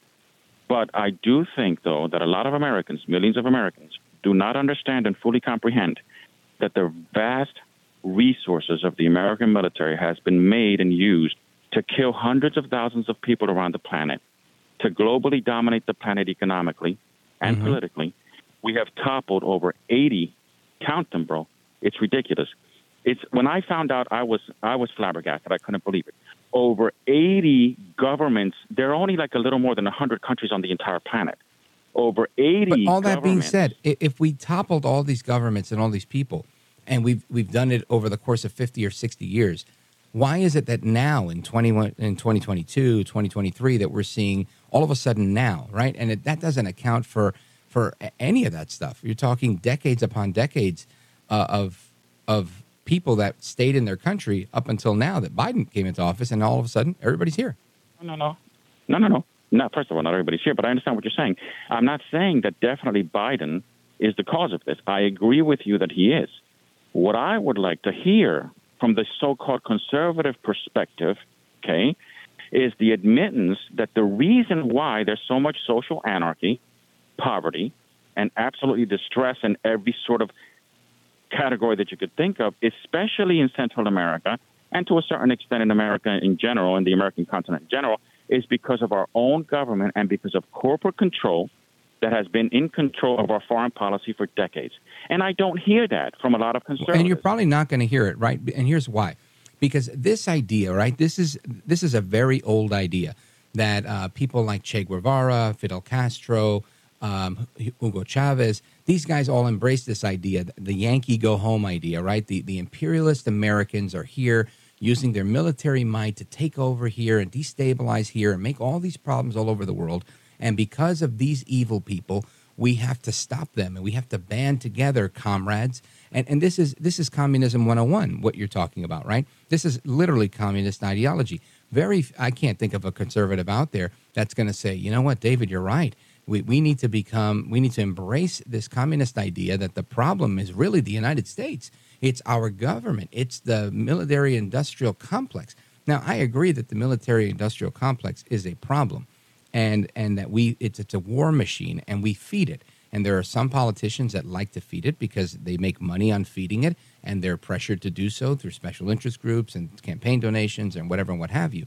But there's always an alternative, right? You get guys like Trump. He fed the war machine and didn't use the war machine, and he didn't start any new wars. So, I mean, there's always a way to go about that. I don't think the way is truly to say the problem here is America. The problem here is us and our evil pursuit of imperialism, and that's why we're making all the problems. And all we have to do is look at Central America, look at South America, and see exactly what's happening there. You've got the president or one of the candidates for president in Ecuador who was just assassinated, not by Americans, but by the cartel people, by a bunch of Colombians, 6 Colombians that they caught. These countries are destabilizing each other, and but for a few that are holding it down, like Bukele in El Salvador, there's a lack of leadership, and the corruption, in my opinion, has run amok in Central and South America, and this is the problem. Doesn't mean that the United States hasn't gotten involved at times where it may not, should not have. I agree with that too. But ultimately, I'll never embrace the idea that we have to come against America because America's the big bad guy on the block. I'll leave that for Bernie Sanders, Elizabeth Warren, AOC, Fidel Castro, Hugo Chavez. Anyway, thank you, my brother. I appreciate the call. I got to hit a break here, but we're coming right back.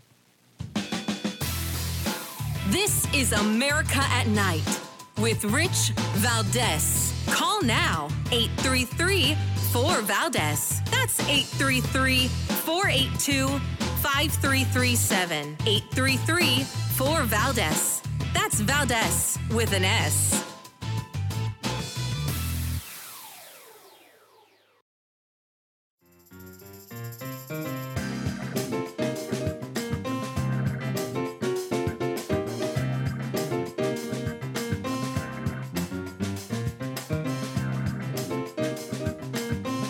He's brown, he's bald, and he's breaking it down.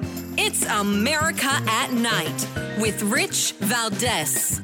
Call now, 833-4VALDEZ. That's 833-482-5337. 833-4VALDEZ. That's Valdez with an S. All right, welcome back. It's Open Phone America tonight. Phone lines are wide open. I appreciate the lively discussion. If you disagree, you get moved to the front of the list. Let's go to Pete in Rolling Stone, Minnesota, KVBR. Pete, go right ahead. Hi, Rich. All right. You know, I used to be a mechanic for a bus company, and I also drove once in a while, not by choice, but one day I got called up. It was like 5. I got called at 5 o'clock in the morning to come in right away. I actually had to act as a bouncer. They told me that I had to come in and I had to ride the bus and make sure that this family this parent didn't get on the bus. Wow. Crazy. You know, yeah, well, I guess they're going to need a lot of bouncers right now because of that story we heard coming out of Kentucky where they left kids on the school bus until 10 o'clock at night. I would imagine if I was one of those parents, if my kid was on the bus, I'm jumping on the bus and I'm taking my kid because you kind of rely on the school system, right? And if you own property, you're paying property taxes that go to the school taxes to pay for this ultimately in a public school system. And the fact that we're leaving kids on buses or leaving kids in school or don't have enough drivers, I mean, yeah, I agree. That's a transportation nightmare. And it's absolute insanity, Pete. it's actually a federal offense to go on for a parent to go on a school bus. I would imagine any person going on a school bus and when they're not allowed to would be a big deal. I know, like, when I ride the bus into New York City, out of New York City, whatever, I can tell you that there's a million signs posted that says if you cross this line, it's a federal offense. If you mess with the driver, you can be fined X amount of dollars. And I'm not saying we shouldn't protect the drivers, but we got to get this thing right for the kids in school. That's absolutely crazy. Pete from Rolling Stone, Minnesota, KVVR, thank you so much for the call. We're going to come back to your school bus stories and more straight ahead. I am Rich Valdez. Again, the phone number, 833-482-5337, 833-4-VALDEZ. We'll be right back.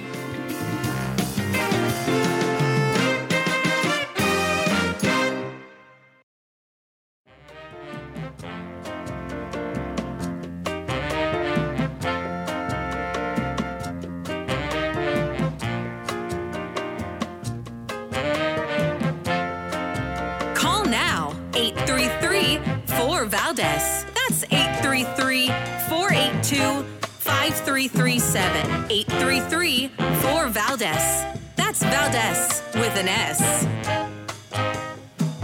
All right, America, welcome back. So, of course, we have some inspiring words from our Vice President of the United States. Her name, Kamala Harris. And, of course, I have nicknamed her Que Mala Eres, which means how bad she is in Spanish. Vice President Que Mala Eres. We actually made a song. It has like maracas in the background, like this, like. That's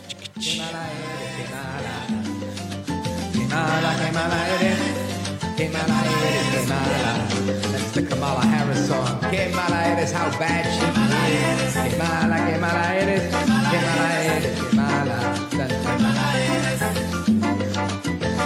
Que mala eres, right? Good old Que mala eres, the Vice President of the United States. Well, she was on MSNBC, I believe it was this weekend on the Sunday show with Joy Reid, or it'll be on this Sunday. It's this week's Sunday show. We've got a clip of it. And she says that she thinks about America's democracy when she wakes up in the morning. Here's how the vice president responded when asked what she thinks about when she wakes up in the morning. Our democracy. Rev, I think everything is at stake right now.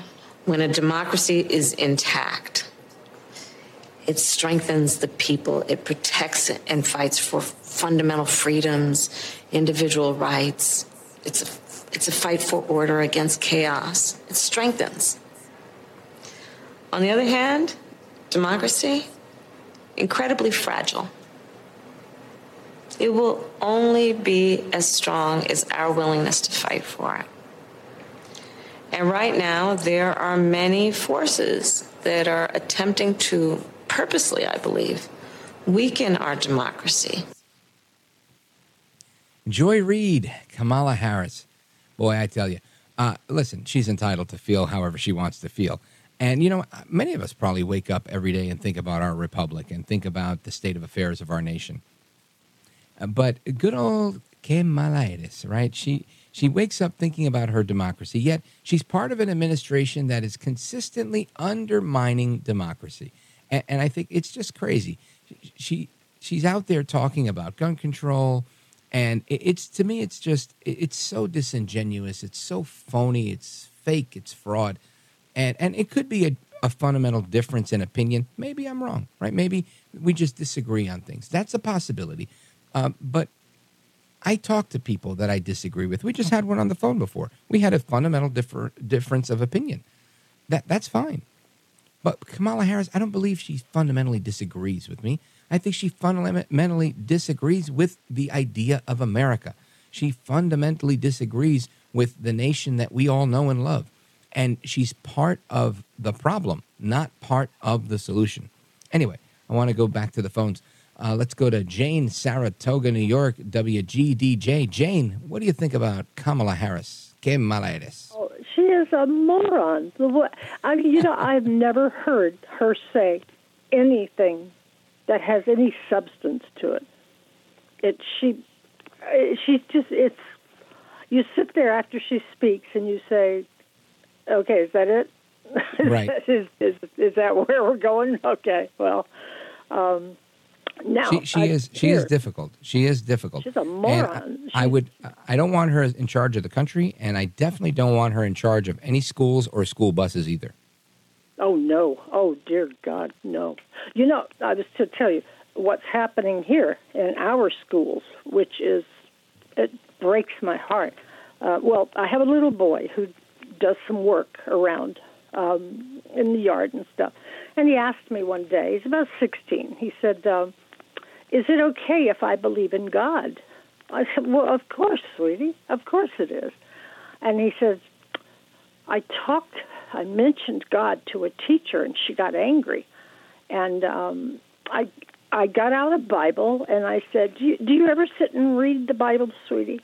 And he said, I always wanted to, but I'm afraid of getting in trouble. So we started. He'd come over in the afternoons. I'd pick him up from school, and he'd sit in the garage, and he would read Psalms. And he started to really enjoy it. And one day he went to school, and he had his Bible with him. Do you know what? They put him in detention hall because he had a Bible. And this was in New York? Punished. Yeah.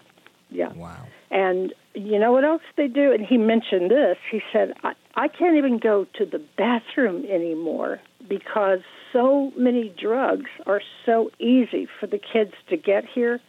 And we have a lot of stuff coming across the border. And there are drug deals going down in the boys' room. And the kids who are selling the drugs are going in the stalls. And the school knows about it. And what they did to alleviate the problem in case a young man needs to urinate, they put down boxes of kitty litter for them. I mean, is that the sickest thing? I've never heard of such a thing. This is crazy. You're saying they put kitty litter in a bathroom for people? Boxes of kitty litter for boys that need to urinate, but they can't go in the stall. And I'll tell you what, they will never forget me at their board meeting. I can guarantee. But hold, did they have a plumbing problem? Like, what was the rationale for this? The drug dealing? Kids who want to sell drugs are going into the bathroom stalls, and that's where they're doing their deals. So if a young man goes in and has to go potty, but there's a drug deal going down in the stall, then they said, well, you can't get in the stall. People are busy right now. So they pee-pee in the kitty litter.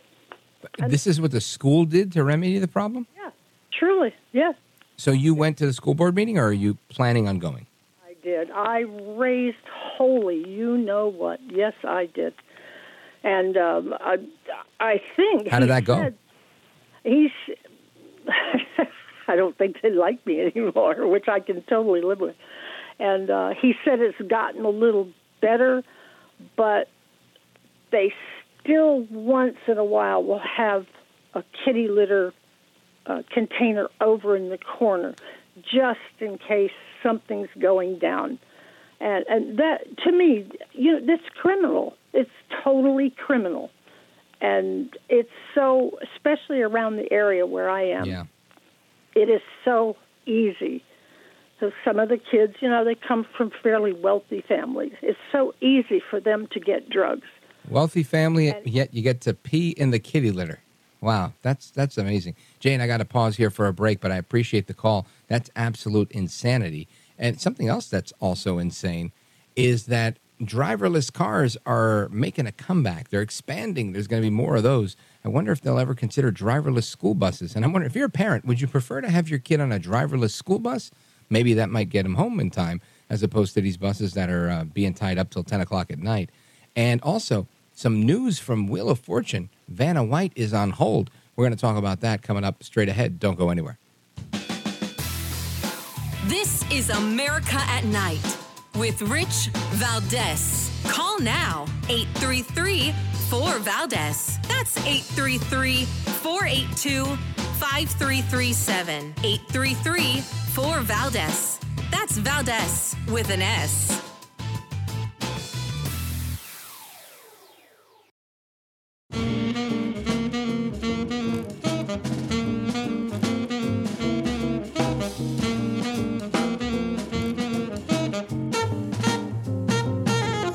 No hair, no care, and live on the air. It's Rich Valdez.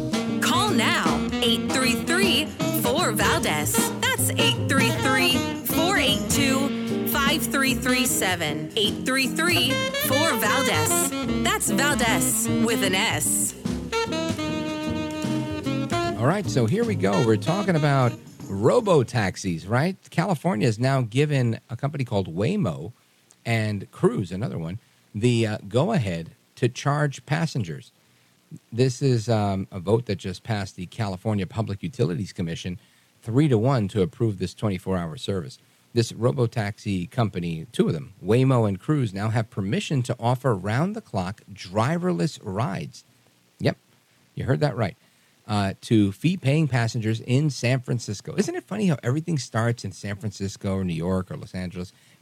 I mean, I understand these are big markets, big cities, but at the same time, it's just kind of crazy. I mean, I remember seeing videos of this when they started talking about this where people were getting hurt. I think one guy even died.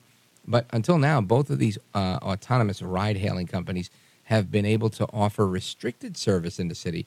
But on Thursday afternoon, the California Public Utilities Commission approved resolutions that would allow them to go ahead and start charging passengers and run 24 hours. Kind of crazy to me. If you go out and you have 1, 2, 3 Malbecs, and you're like, I'm not going to drive. Let me get into a driverless taxi. And in my driverless taxi, I mean, it's kind of weird. I'm not always one.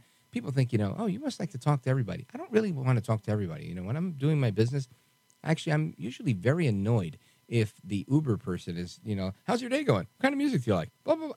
I could pass on all that, honestly. I like the hello, goodbye, how are you? I try to be polite, but I'm in my phone half the time, right? I gotta talk to my producers. I gotta go back and forth. We gotta, secure the guest, this and that. I'm doing that all day. I'm on my phone all day. So the last thing I want to do when I'm having a breather, or I got to read an article, or stay up to speed on what's going on, work with sources, people calling me, blah blah blah. So I just think it's crazy that the driverless car. You would think I would want a driverless car because I don't always want to talk to the drivers, but that's kind of crazy. It's like, I don't know. Like if I say, hey, can you stop at the 7-Eleven? I want to get a drink. I don't know. It just doesn't make sense to me. I don't know if you're into that type of thing. You let me know. Let's go to the phones. 833-482-5337, 833-4-VALDEZ. Let's go to Bedford, Indiana, WBIW. Sarah, welcome. You're on with Rich Valdez. Go right ahead. Hey, Rich, great show. I'm a custodian at a school, and I'm really horrified to hear about the conditions that lady was describing. We have a sane school district. I don't know how they aren't taking measures to curb this. The school hallways have cameras. The teachers could make a note. They can watch the camera, see who goes in, what, when, to see if same kids are always going to the bathroom together. You could have, after a certain person leaves, you could have someone go in and check and look for drug paraphernalia. They could bring in drug-sniffing dogs to search lockers. The teachers could look through students' belongings if they have probable cause. I mean, I just don't understand how that poor lady, it just seems like they've abandoned the kids' safety to let their school become an open-air drug market, and it really horrifies me, Hell yeah. Me too. I heard that story, and I was like, wow, I was so incredulous. I didn't know what to say. That's absolutely horrifying. And you're right. All the things you mentioned can be done. But what comes to mind is when I see these countless videos when I'm scrolling through Instagram, Sarah, I look and I see videos from the Lexit movement and other people they put out a lot of really good video content. And I look at it, and you see these groups of young teenagers, with their faces covered, and they go to the Yves Saint Laurent store, and they just break stuff, and they steal everything, and they just run out of the store with as much, bags and clothing as they can, and they're doing it in jewelry stores. And this is widely known and accepted by the people in these areas. They're saying, you know what, it's insured, it's okay. There's always somebody that's taking a passive approach to things that doesn't believe in law and order. I'll give you a really simple example. When I was in high school, a lot of people like to smoke cigarettes. Now, the place to go was the bathroom. However, you could not go to the first floor bathroom because that was right across from the principal's office. The third floor bathroom, nobody went there because they would police it regularly and be like, hey, you can't smoke in here. There was like a bathroom monitor at times. But the second floor bathroom in my high school never had anybody watching it. And it was almost like an open secret that if you wanted to smoke cigarettes, you would go to the second floor bathroom. This was my entire 4 years of high school. So, I look back at this now as an adult and I think, surely they knew. And when I bump into people that graduated before me, they're like, oh, second floor bathroom. Yeah, I remember that. That's where everybody went to smoke. This is what it was. So clearly, the school was turning a blind eye. They knew what was going on, and they did nothing to stop it. I figured they thought, all right, we won't let them do it in the other two bathrooms, but they'll let it do it here. Even when people would get caught, like the school security guy would come in, he'd open a door and be like, all right, put it out, guys, put it out. And nobody would get in trouble. Nobody would get written up. Nobody would get suspended. Maybe on occasion they would do that if it wasn't the regular security guard. But that's my point. There was a different approach to doing things. So, when you're talking about drug-sniffing dogs and all these things that they can do, of course they can do them. The question is, do they want to do them? Are they going to do them? And I think that's the biggest part of this that is sad, is that's where we end up, Sarah. Yeah, no, can I add one more thing? I totally agree. Obviously, the liberal politicians and school board members, whoever, have obviously decided to just let the drug dealing reign and to penalize the poor kids who just really need to use a bathroom. And I agree with you. It's a passive ideology that produces these horrible policies and causes all these troubles. Completely agree with you. You're right. If they're not dodging drug deals in the bathroom, they're dodging, girls are dodging boys wearing skirts, or vice versa with the huge push on trans. It's a crazy time to go to school in America. Probably the reason that they're not going to school, right? We saw that big absenteeism thing that was going on. Or maybe they got stuck on a school bus. It's a shame to see what's happening. Hopefully it improves. Thank you, Sarah. I appreciate hearing from you. I'm glad you're back on the night shift. Glad to hear from you. And we're going to take a pause here. 833-482-5337, 833-4-VALDEZ. This is America at Night with Rich Valdez. Call now, 833-4-VALDEZ. That's 833-482-5337. 833-4-VALDEZ. That's Valdez with an S.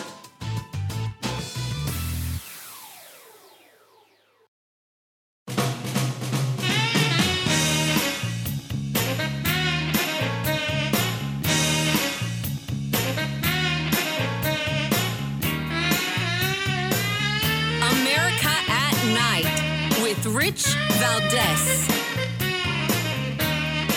All right, America, welcome back. It's the Friday night edition of America at Night. I'm happy to be with you guys. We have the best callers on this program. I'm so grateful to have great callers. And one of those great callers is Paul from Zanesville, Ohio, WHIZ. Paul, go right ahead. Hey, good evening, Rich. Yeah, the only upside I can see of that driverless taxis is that there wouldn't be as many taxi drivers getting robbed. That's the only upside, because I'm not going to get in a vehicle with no driver. I'm sorry. This AI, I don't trust it too much. Like if I go out and I've had a few, which me and my wife are responsible people. We take a taxi cab. I want somebody that's there at the wheel that's sober, driving me home. And I just don't trust that AI. There's too many things that can happen, road construction, all that kind of stuff, everything. I don't trust them. And then this AI, I'm not real in tune with that right now either. I just think we got a long way to go. And I'd just like to know your opinion on that. Well, listen, I think you're right in so much as that makes sense. However, I haven't paid cash in a taxi in ages. I mean, in New York, you pay credit card on almost everything. And with the rideshare people like Lyft and Uber, that stuff's automatic. Like you don't even have to have your credit card on you. And I can't see people really robbing taxi cabs too much anymore. I'm sure it probably still happens one way or another. But you're right. I'm not setting foot in one of those things either. I don't trust it. And the reason I don't trust it is this. If you want to get a crazy taxi person, well, first of all, one of my colleagues and a mentor of mine in radio, Curtis Lewa, a compromised cabbie kind of circumvented the route that he was on in a taxi cab once, and they locked the doors on him, and they started shooting him, and he got shot 5 times. It was a mob hit, he claims, from the Gaudis. And, outside of something like that happening, I don't see that happening to an Uber guy or whatever. But if you're in a driverless car and somebody wants to like just kidnap you, I could see a hacker just quickly hacking into the system and taking you wherever they want you.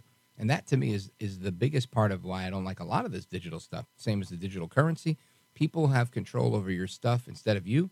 And that's no bueno in my opinion, Paul. Yeah, well, there's something you made me think about. I didn't think about that because I'm still in a small town. We pay cash pretty much, a lot of times, but it's getting more to the credit cards and all that stuff. But with the economy the way it is, I guess you never know. But I just don't trust that AI too much. I need more studies. Yes, sir. I appreciate it, Paul. Have a great weekend and take care. Good night and God bless. Hasta la próxima. Until the next time, keep it locked on this station for more programming following me. Until then, I'll see you guys on Monday. Plus, we got a best of on the weekend. You're going to love that.